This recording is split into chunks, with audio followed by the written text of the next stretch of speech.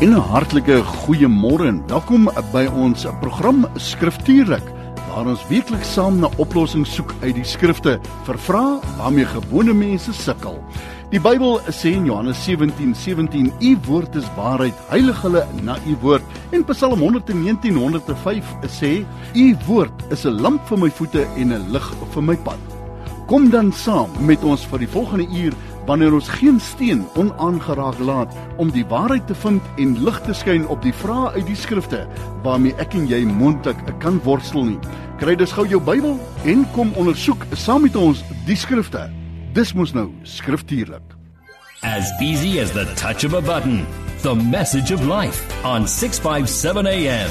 Ja, die boodskap van die lewe 7 minute oor 11. Hartlike goeiemôre. Skriftuurlik is waar jy ingeskakel is in 'n sonnige Pretoria, 30 grade en 'n heerlike, pragtige lentedag hier. So op die vooraand van lente, maar ja, net 22 Augustus. Saam met my in die ateljee pastoor Rocky Stevenson. Ek het nou vir hom gesê, ek hoop jou Afrikaans is goed. Hoe gaan dit met jou, broer? Dit gaan baie goed met u. Ja, met vandag. Ja, verseker gaan dit baie goed Dis met ons. Dis groot Afrikaans. Dis goeie Afrikaans. Okay, goed. Yeah. Wonderful to have you on board, and we honor the Lord for bringing you here safely. Pastor at Benoni Bible Church. In a nutshell, we haven't done this for a while. Who and what is Rocky? How do you introduce yourself? Human, what do they call it? HR, human rights? I identify as a man. Yeah. And as a bell ringer at Benoni Bible Church. All right. There you have it. So, truth remains, you're the pastor there, and it's an honor and a privilege to have you on air with us. The DNA of this program, as jy ingeskakel is, en hy kom al vir 'n paar jaar, Rocky sê vanoggend, kan jy glo ons saai al amper 'n jaar lank uit, nee, wat ons skriftuurlik doen, dan stuur jy op vrae na hierdie program toe. Maybe somebody somewhere, somehow said something that doesn't make sense. Did you hear what he said? Rather facetiously, tongue-in-cheek. He says, I identify as a man. And I saw something the other day, a picture that with this wall, and there's a door in it. And on the door it says, I identify as a door.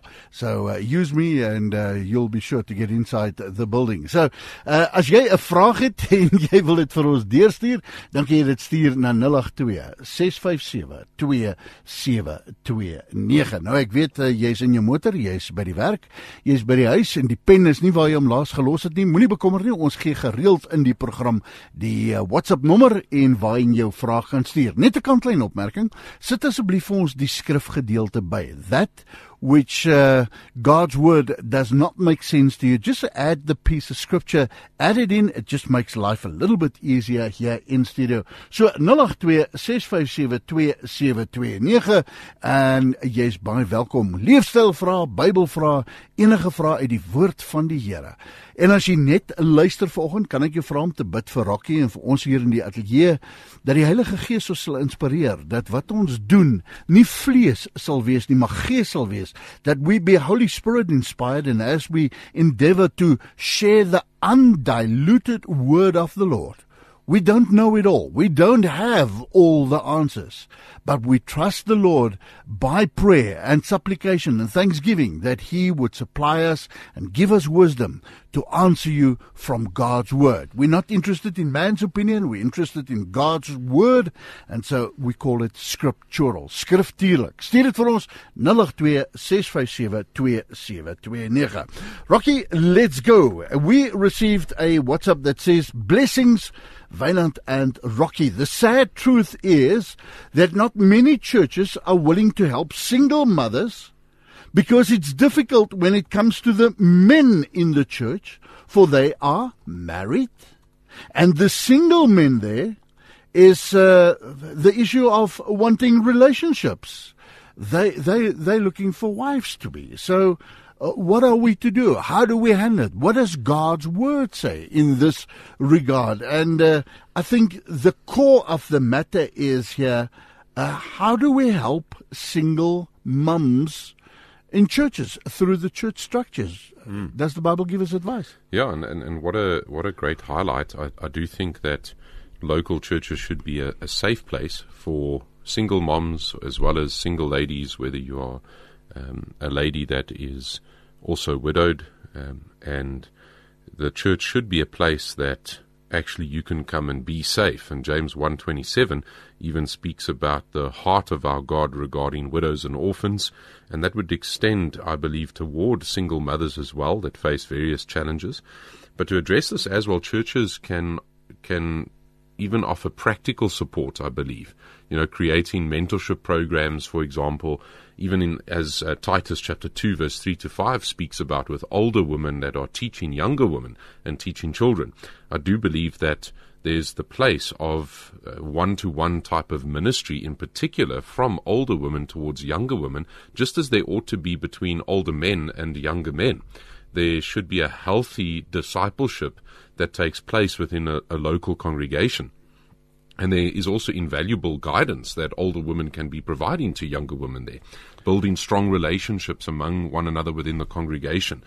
But it's also wise for pastors or for to really follow guidelines that ensure respectful interaction. And what I mean by that is that we need to be those that exemplify a behavior that is beyond reproach. And so as a practice of what we do at Benoni Bible Church is we won't meet with a single woman alone. As a pastor or as my fellow elder, we would meet together that woman. So you take a fellow elder with? Yes, take a fellow elder with, or another older, mature man. But we would also make sure that that's not a constant kind of a meeting. If there was this desire to have that meeting, we'd have maybe one meeting, and we'd make sure it was a relatively short meeting, and then we would be very quick to hand that lady over to an older, mature lady within the congregation. We really are in a privileged position in many respects at Benoni Bible Church that we've got a vibrant women's ministry that is happening on a Saturday every once a month and every second Wednesday. All right. And there's a ladies' Bible study, so we push them toward that kind of an environment. That is all spiritual. What if a single lady needs a gutter to be fixed, a room, a light bulb to be changed, a leaking tap? Within the structures and the confines of the church, what do we do? How do we do that? How do we help there when it becomes practical? I think that there can be that type of a practical help that can be facilitated. I would be careful as a pastor or as elders to be distracted with that. I think that there was already a very big distraction that came, and a possible distraction from the ministry of the word and prayer, even in Acts 6. And that's why I believe it's important that we do have spiritually minded, spiritually moved and motivated, godly men that are deacons. And you can see that in Acts chapter 6 when it came to the widows that were the Hebrew widows and the Hellenistic widows, and that tension that arose from the food portions that were given to these widows. So I do think that if a local church sees that need of that practical care towards the widows that are there, helping or fixing a gutter or the fixing of a toilet, I do think that can appropriately be played out and lived out by Spirit-filled men in a congregation. And even there's a fitting way in which you would do that. Yeah. Let's say one of our deacons is wanting to help out Auntie XYZ at her house.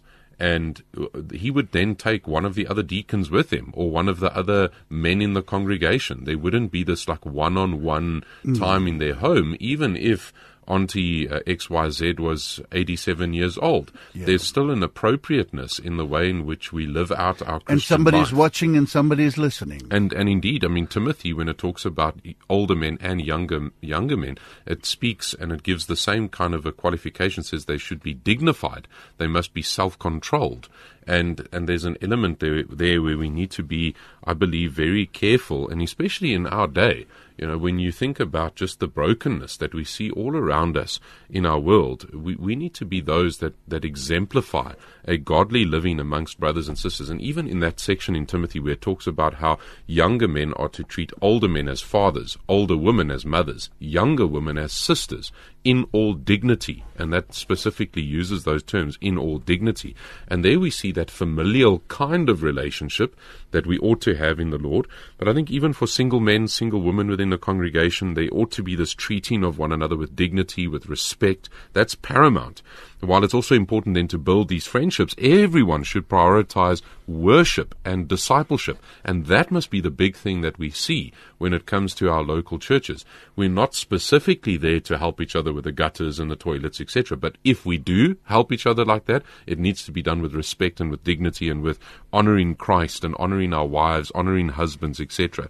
If there's a romantic relationship that develops, of course the Bible speaks to these things as well. You think of somebody like Ruth with Boaz. Oh, yes. I mean, she had lost her husband, yeah. And here she was, and Boaz respectfully looked after her, and they got married. And you have actually, that's the grandmother and grandfather of King David, because Jesse was born from Ruth. And so that's amazing when you look at the way that God in His mercy actually, there's that whole principle of the kinsman redeemer, and the fact that he actually was one of the nearest relatives, but other relatives were actually first in line from Boaz to marry somebody like Ruth. But yeah, God redeems somebody like Ruth, who's even a Moabitess. That was something that was not, in a sense, on the menu when it came to getting married to in the Old Testament. Yet God in His mercy looks upon somebody like Ruth and He provides for her. But Boaz also treats her with utmost respect, and she treats him with utmost respect. And God brings together that relationship. So it may be that in the context of a local church, a single woman comes in. Maybe she's a single mother because of various reasons. Maybe there'd been infidelity from her husband who had left her, or there's death and she's a widow.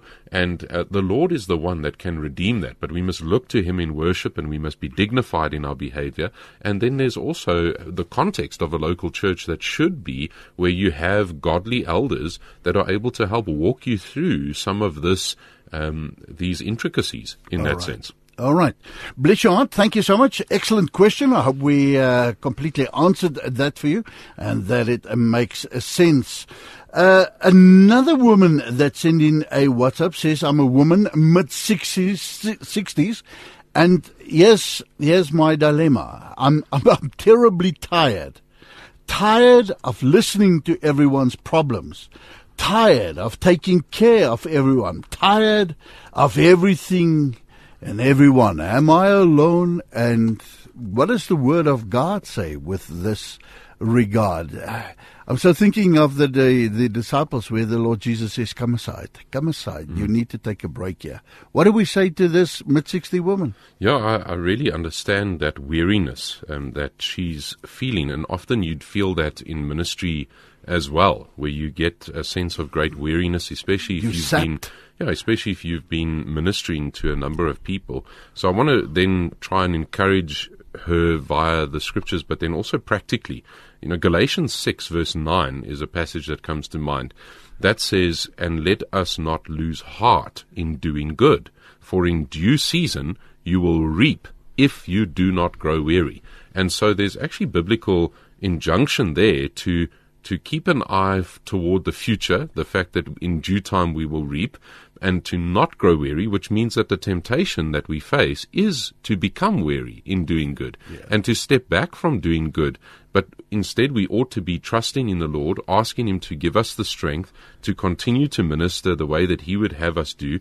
But it is something normal to feel drained, and that's why Paul writes that to the church at Galatia. And God promises in His Word to sustain us, and we can take God according to His Word.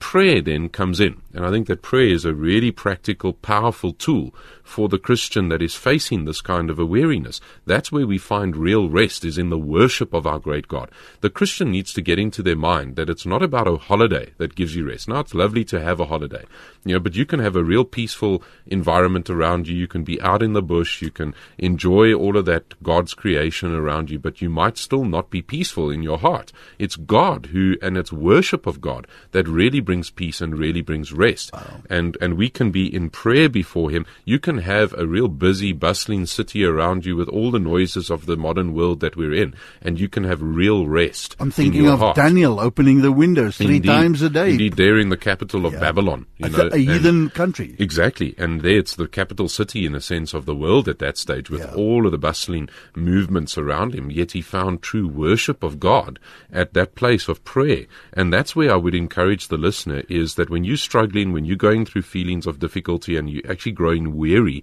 think about something like Philippians 4, verse 6 to 7, where we are to bring all of our prayers and our petitions before Him with thanksgiving. And there's a nice little key for us, thanksgiving. And maybe it's a worthwhile exercise to put a little piece of paper on the fridge with a magnet or whatever and just write out a thankfulness list that you can go and look at and go, I'm so thankful to the Lord for this. Because that thankfulness, in a sense, is like the petrol in the tank with regard to not being weary. It helps to spur you onward and upward toward the Lord Jesus Christ. And it gives you peace that then guards your heart and your mind in Christ Jesus. But then also Hebrews 12 verse 15 is another key thought, because I do think that sometimes, this anonymous listener has put this question in and saying, but I'm in my 60s, it may be that you've been harboring some bitterness in your heart. And here's an honest moment that you can have between you and God. It may be that you have been taken advantage of, that you have been hurt, that you maybe have started to actually build up some resentment and some bitterness in your heart. And Hebrews 12 verse 15 is the verse then that the Spirit of God would give you. It says, see to it that no one falls short of the grace of God, that no root of bitterness springs up, causing trouble. We've been pulling out a number of weeds again. We're getting ready for the springtime. And it's almost like that bitterness can spring up in the heart like weeds. And that can cause a great sense of weariness when it comes to serving the Lord. Because there's a lot of people, broken people, that has been affected by other people. They join a church, they want to get involved, they get to the what did somebody say yesterday? The inner cliques. And then the whole expectation, it falls short, and you walk around with bitterness in your heart, and you say to people, well, I don't believe in this church thing anymore. Run. When it's Christians, you need to run. And is that saying that they say it's like drinking poison and expecting somebody else to die from it. Yeah. And I do think that we need to look at our own hearts and go, is there unforgiveness that I'm harboring? Is there bitterness that I'm harboring?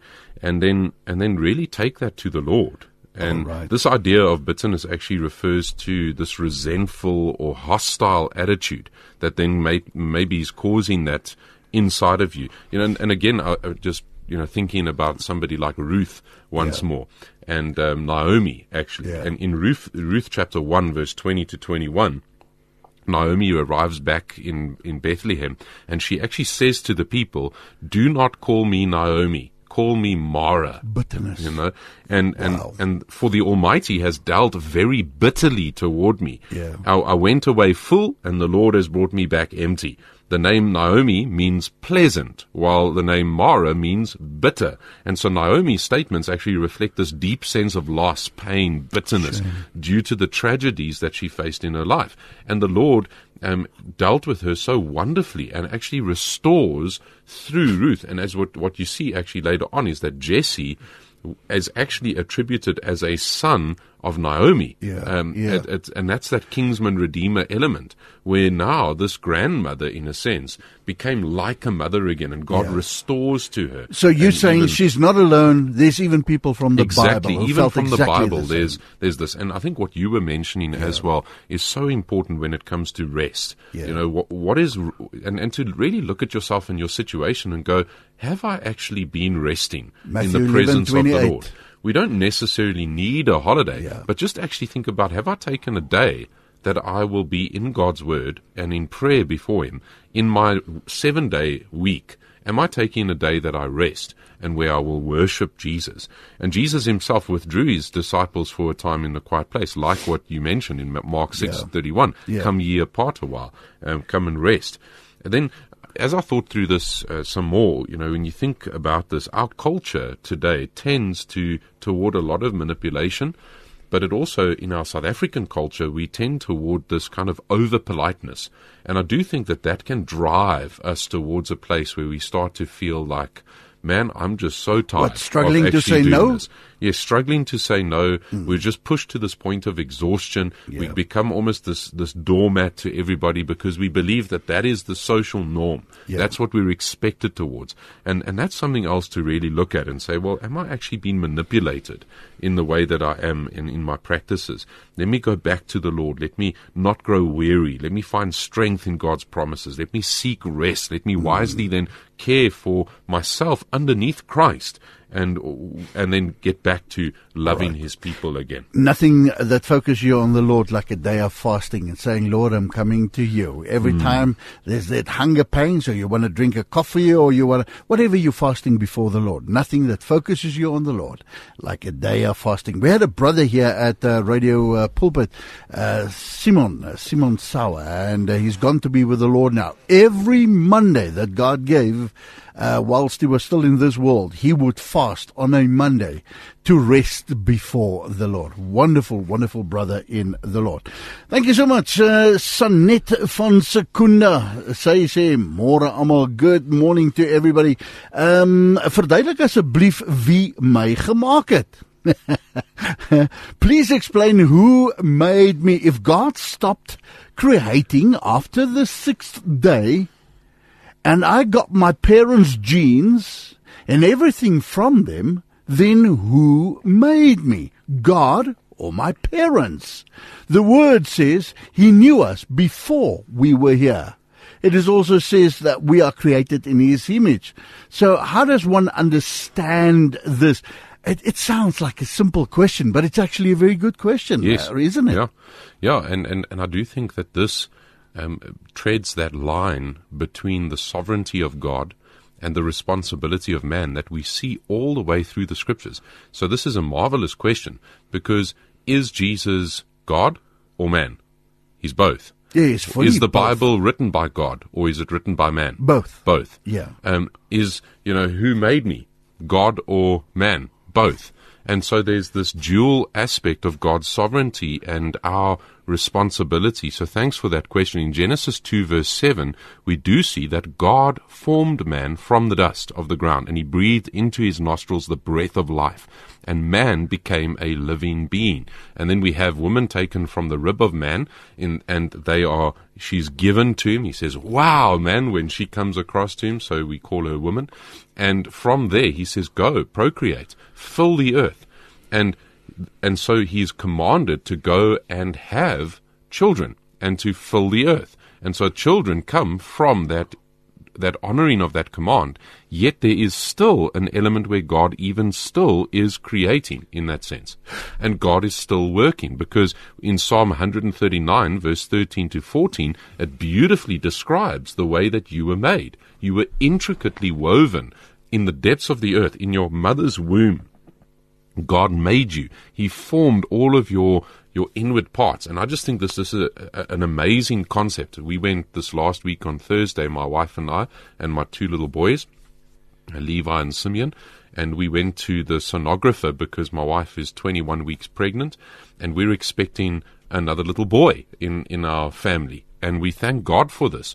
We were able to see on the scan, here's this little boy. She was able to take us through the heart and through the brain and through the spine and to count 10 fingers, 10 toes. We were able to see all of this.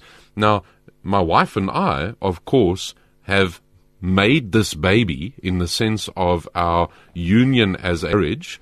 A gift of God. But did we actually make this baby?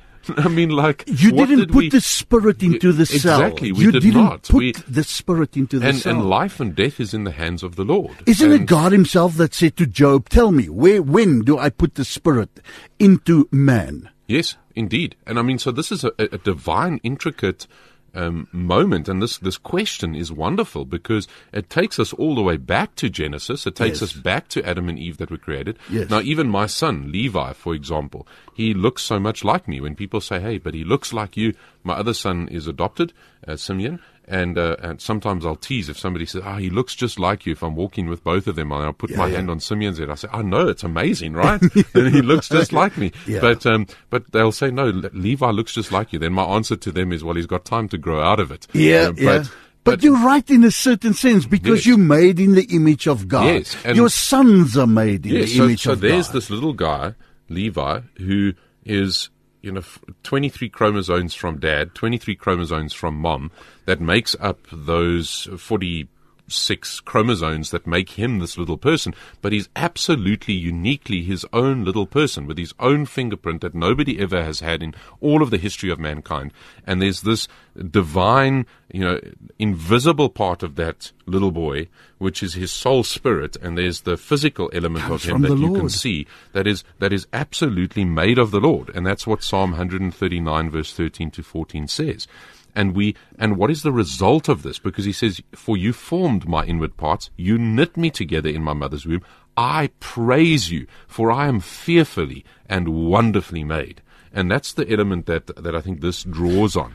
And that's that dual element. Now, we were speaking about David coming from Jesse, which came from Ruth. Yeah, you've got David saying this very same thing. Yeah. I've actually, my origin is from God. Even though I'm coming from this earthly lineage, God is the one that has done this. He's the one that has been faithful in this. And this is just amazing. So the concept of parents playing the role in the physical birth is also highlighted in Genesis 4 verse 1, when now Adam knew his wife Eve, and they conceived and they bore Cain. Yeah. So you've got that element that you're coming from. All of us are coming from Adam and Eve. And there is that element to the fact that in his created order, he created the world in 6 days. On the seventh day, he rested. Yeah. But we must not forget that God continues to work even right now. Even our Lord Jesus, when he was on the cross, he said, it is finished, while he hung there. Yeah. But he continues to work now. The book of Hebrews says he is at the right hand of the Father, and he is interceding for the saints. So he continues to work now. Can we bring Roderick in here? Because I see Roderick on WhatsApp has asked a question, and it ties in beautifully with Sanet from Secunda. She's asking, wie het my gemaak? God, of is it my ma, my pa? Then Roderick says, well, let's take it one step further. Who made the Egyptians? Where does the Egyptians come from if we were only made from Adam and Eve? Yes. How does that Good question. And that's where we need to be able to continue reading through the Genesis accounts. Genesis is all about the beginnings. And the marvelous reality of the book of Genesis, it deals with 4 main events, the first 10 chapters of the book of Genesis. So this is a nice way that you can remember the book of Genesis. It's 50 chapters all in all. The first 4 main events, you've got creation, the fall, the flood, and the nations. And that's Genesis 1 through to 10. Then you've got 4 main people of Genesis, where you go from Abraham, Isaac, Jacob, and Joseph towards the end of the book of Genesis in those 50 chapters. But it speaks about all of our beginnings.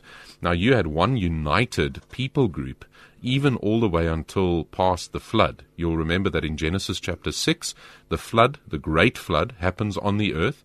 Yeah. And these things are not only able to be historically verified, they're not only able to be archaeologically verified, but this is biblical truth. If we are to take the Bible for what it teaches and what it means, and to say God means what he says and says what he means, then we got to take what is called a literal, historical, grammatical interpretation of the scriptures.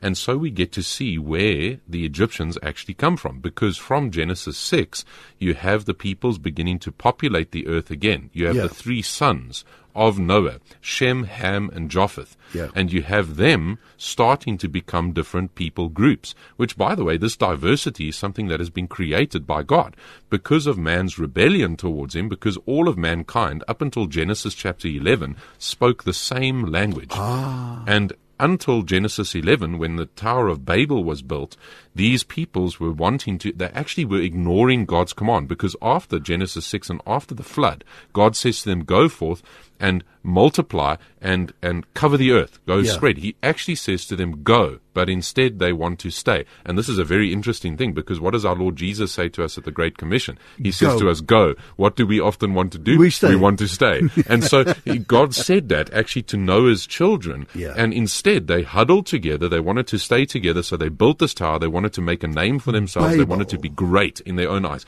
And this is the constant thing that mankind has done even since the the Tower of Babel, man is always wanting to make a name for himself. Even the ziggurats, which if you go and look up the ziggurats all around the world, all of these pyramids, they always were trying to, as these unique people groups that split out from Babel, they were wanting to do the same thing they did back at Babel. And God punishes them for that as well. You think of the Aztecs and you go and see some of the massive cities that they have. But anyway, getting back to now this, and that's where the pyramids come from in Egypt as well. So you have these people groups, these language groups that split out from Babel, and they begin to go to their own places.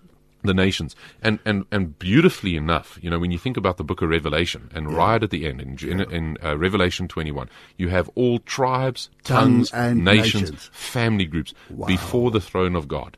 And this is the marvelous reality, the one who unites all of these people groups, all of these language groups, because the Bible even says when you speak a different language, you come out like you become like a foreigner to that individual. The problem isn't skin color or background. Often the problem is language. When we don't understand one another. You think we will be united in heaven hereafter? One tribe, one tongue, one nation? No, we will have these different tribes, different tongues, different nations, but we will be united in Christ. All right. So we will be a people of God in that sense. But this diversity is so beautiful to God. I mean, even this last week we had one of our some of our members in the church. It's a Sotho man and a Zulu wife who have just had the birth of their second born. Right. And I just thought, this is so beautiful what God is doing, even at Benoni Bible Church, where there's this diversity there, but there's a unity in Christ. Because in Christ there's neither slave nor free, there's neither Jew nor Gentile, there's neither male nor female. Yet there is male and female. You know, I'm a male, my wife's a female. But in Christ we're one. And so Christ is that unifying element. But where did the Egyptians come from? They came from Adam and Eve, just like the South Africans, you know. And the Chinese and the... I mean, we had this dog the one day. We got a Welsh Pembroke Corgi a few years ago, and sadly he died of cat flu. I mean, of all things, on like the day of Christmas, I think it was, or the day after Christmas. And he was a pedigree. I mean, like we spent a lot of money to get him. We knew his lineage, like we could go back generations of this dog. And you know, you think to yourself, like, I can't even go back that many generations.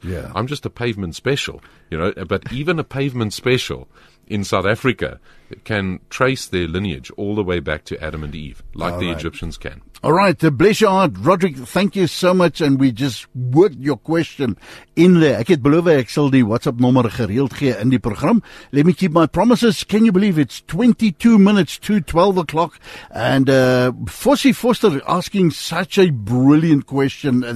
We'll get to that in a moment or so. As jy 'n vraag het, 082 657 2729 082 657 2729. As jy 'n skrifgedeelte het wat jy ook wil byvra, sit dit net by, dit maak dit 'n bietjie makliker.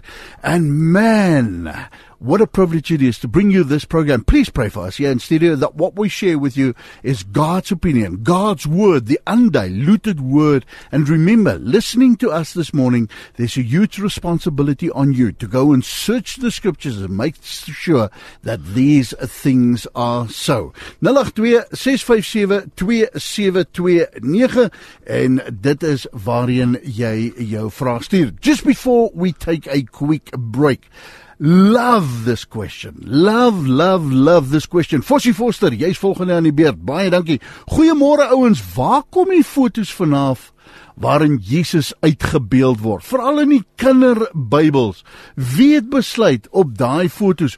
En ek wil bysê, do we have the right? Are we allowed to make images of Christ? What does the Bible say in that regard? I'm just thinking of the past Rocky. What is it? The Passion of the Christ? Die Jesus film? Just thinking in this last 100 years, the images of saints, so-called, in paintings and all sorts of alle tipe van uitbeeldings. Goeie vraag, Fossie Foster. Mag ons dit doen? Waar kom die goed vanaf? Yeah, look, I think we have to be very cautious with this, and I do think that we have the descriptions that are in the Bible that actually speak about Jesus not looking any different from the people of his day. He would not have stuck out in a crowd, but he also had no form of majesty that drew us to him. So he wasn't somebody that looked different from anybody else that would have been walking around. Isaiah says that, doesn't it? Yes, the land of Palestine at that time. I do think that the picture that we get often in children's books would come from people desiring Jesus to look like them, wanting Jesus to look like the epitome of a gentle, blue-eyed type individual in their society. And oftentimes that has come about where they're wanting Jesus to almost fit in with the culture that they're in as well. And this idea that Jesus has now come from them. And oftentimes the picture that I think you're referring to in this question is this, in these children's books, is this gentle-looking Jesus surrounded by children, sometimes one or two children that's on his lap. That would come from something like Mark 10, verse 13 to 16, where you've got the parents that are bringing children to Jesus. His disciples say to them, no, go, stay away. Jesus is not interested in this. He says, no, let the little children come unto me. And he puts his arms around them. They're on his, he prays for them. And that's that scene that I think often comes out in like children's books. But what we need to realize is that is not inspired. That is something of a artist's kind of an impression. We've got a missionary down in the Cape, and I'm sure that you'll probably have him on air at some point. Cal Lewis, I think I gave his number to you at one point. I can't remember if he was interviewed or not by you, Wynand, but a wonderful brother. Yeah. And there's this work in the location setup where he is, and they got an artist to come and paint a mural as well. And he actually strictly said to him, don't paint Jesus on this mural. But next thing, this big Jesus, this big white Jesus is on this mural in a location type setup. As a European. As a European guy. And and he was painted by a Cape Coloured onto that. But there's this image that I think sometimes comes to the mind of people that this is what Jesus looks like. And this is a wrong conception actually of, and even from a historical perspective, we would actually be closer to the accurate when it comes to him actually having a much darker skin. According to even somebody like Josephus, he actually speaks about Jesus having had skin that looked like a burnt pot on a fire in that sense. So I do think we need to be careful with this, but I also think that it is good that we don't have a description in the Bible of exactly how Jesus looked. So what about Exodus that says jy mag vir jou geen gesneede beeld vir enige gelykenis maak van wat bo in die hemel is of van onder op die aarde is? I'm talking about Exodus 4 here. That where God explicitly say we're not allowed to make let alone of Christ, but of hoe sê die Bybel hierso 'n gesneede beeld of enige gelykenis van wat bo in die hemel of van wat onder op die aarde is. How do we to interpret that? Because directly I want to take you to Revelations 1 and verse 13 that describes Jesus in his godly form. Yes. And that blows you out of the water when you read what he looks like in his godly form. Yes. What do we say with regards to that? And again, I think we need to be very careful with this. We are not to make any graven images. We're not to make anybody, we're not to make some kind of an idol. What we do need to remember, as far as Colossians says, is that Jesus is the image of the invisible God. Yes. So any image actually of who God is our Lord Jesus Christ. He is the exact imprint of the nature of God. He is the radiance of the glory of God. And as you mentioned with the revelation element, when you think about what happened even with John, when he saw Jesus in his glory, passed out. He literally falls on his face as though dead before him. And you do have a picture of Jesus just shining forth in his glory very differently than what it was when he was in his earthly body in that sense.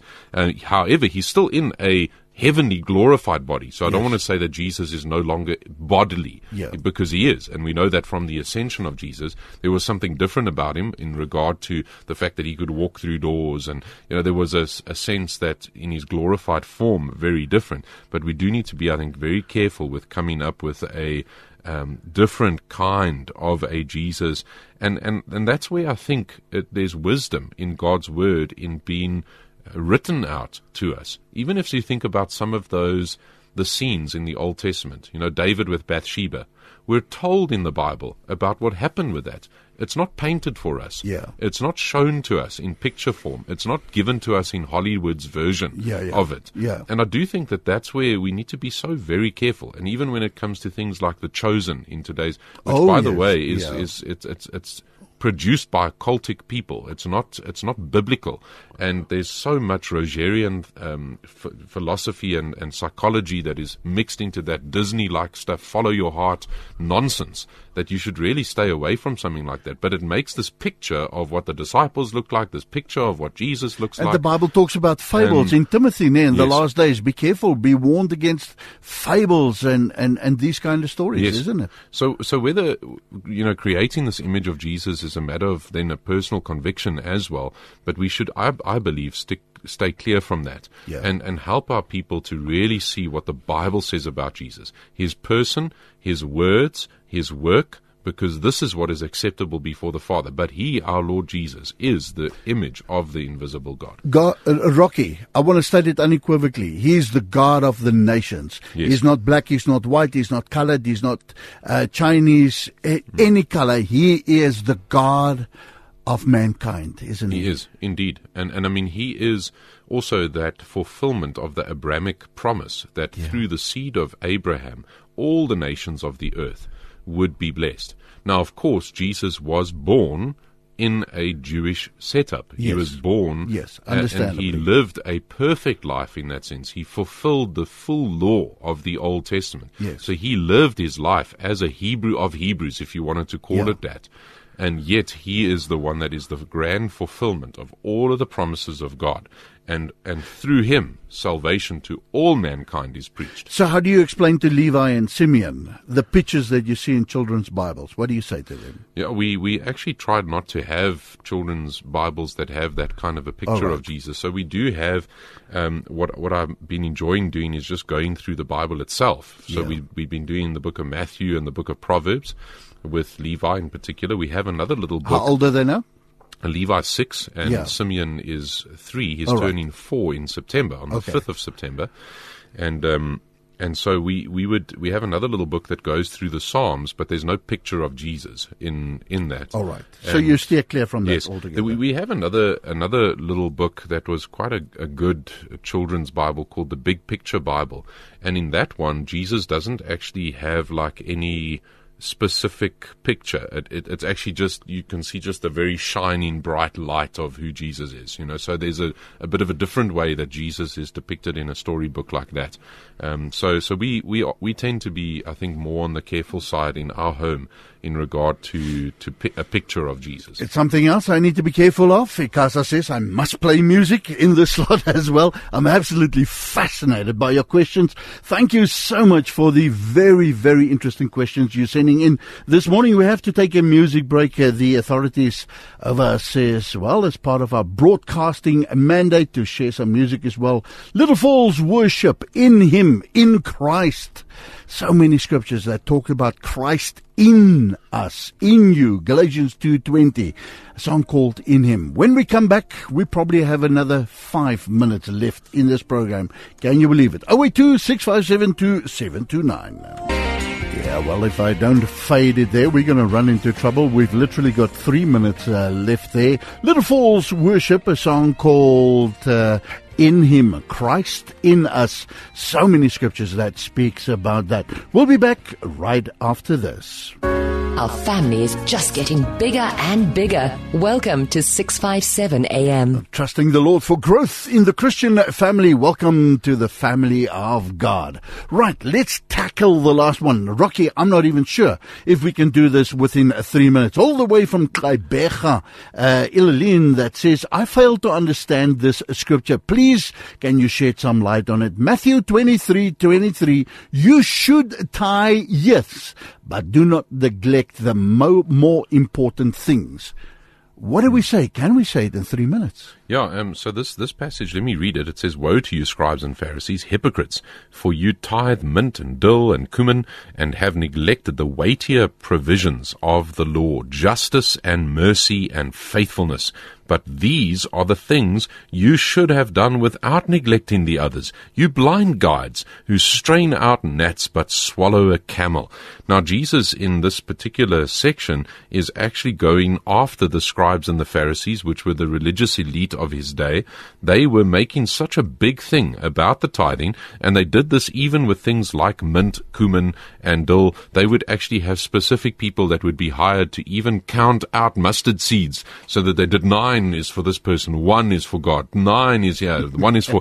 And he's saying what you've done is you've neglected other areas that are so much more weightier, more important: justice, mercy, faithfulness.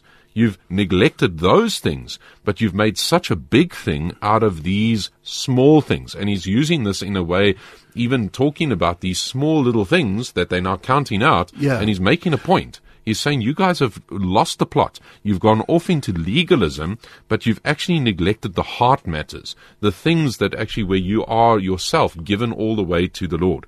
Now, if we can boil this down even just into a 1-minute type thing, I don't believe that there's any New Testament principle regarding tithing. We have what is called grace giving.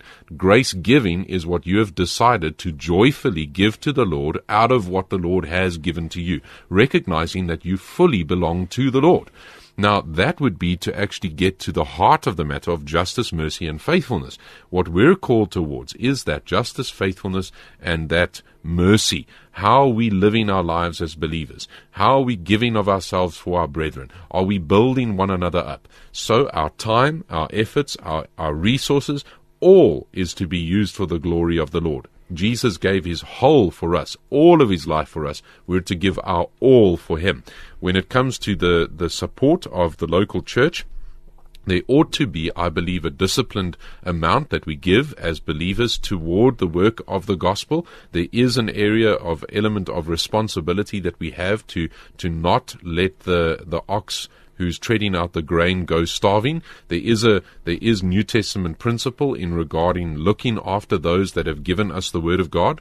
Do good to those that have given you the Word of God, and to share all good things with those that have given the Word of God. But there is no New Testament version of tithing. The Old Testament, if you'll remember, was a theocracy, and the tithing was even bigger than the 10%. They're the temple taxes, etc. The Levites were the government of the day, and they would be provided for by almost a 23% giving, which would be a taxation system in the Old Testament. So I hope that's helpful in regard to the tithing, but the main thing Jesus was after here was the hearts of these individuals, these people that were on the outside whitewashed tombs, doing all of these religious practices while having a heart that was far from God. And he's still after the heart to this very, very day. Ilaline, bless your heart, all the way from Kibega, Port Elizabeth. Rocky, if somebody wants to write your email, get hold of you, where do they get hold of you? You're welcome to do that at pastor@benonibiblechurch.co.za, and we often even deal with some of the questions that come through onto my email address on our Tuesday Skriftuurlik. Right, there you have it. Now, there's a huge responsibility, as we said at the beginning of this program, to go and search the Scriptures, Acts 17:11, and make sure that these things are so. Thank you so much. It is because of you that we can have a Christian radio station and broadcasting freely, freedom of speech unto the ends of the earth. May the Lord Jesus Christ bless you. Be a Christian, a follower of the Lord Jesus Christ, unashamedly so, because somewhere in this world is a lost soul that's watching, that's listening, that needs the salvation and the grace of our Lord and Savior, Jesus Christ. Till next time, Rocky, bless your heart. Thank you so much for this morning. Don't forget, you can catch him 8:15, Mondays to Fridays. Let's talk. And you can catch him there, of course, and on a Tuesday at 11 to 12 here in Scriptural. Thank you, Rocky, for what you've done this morning. Thanks, Playing out with Hopes and Dreams, a song by 11th Time Down. Until next time, keep well. God bless you and shalom.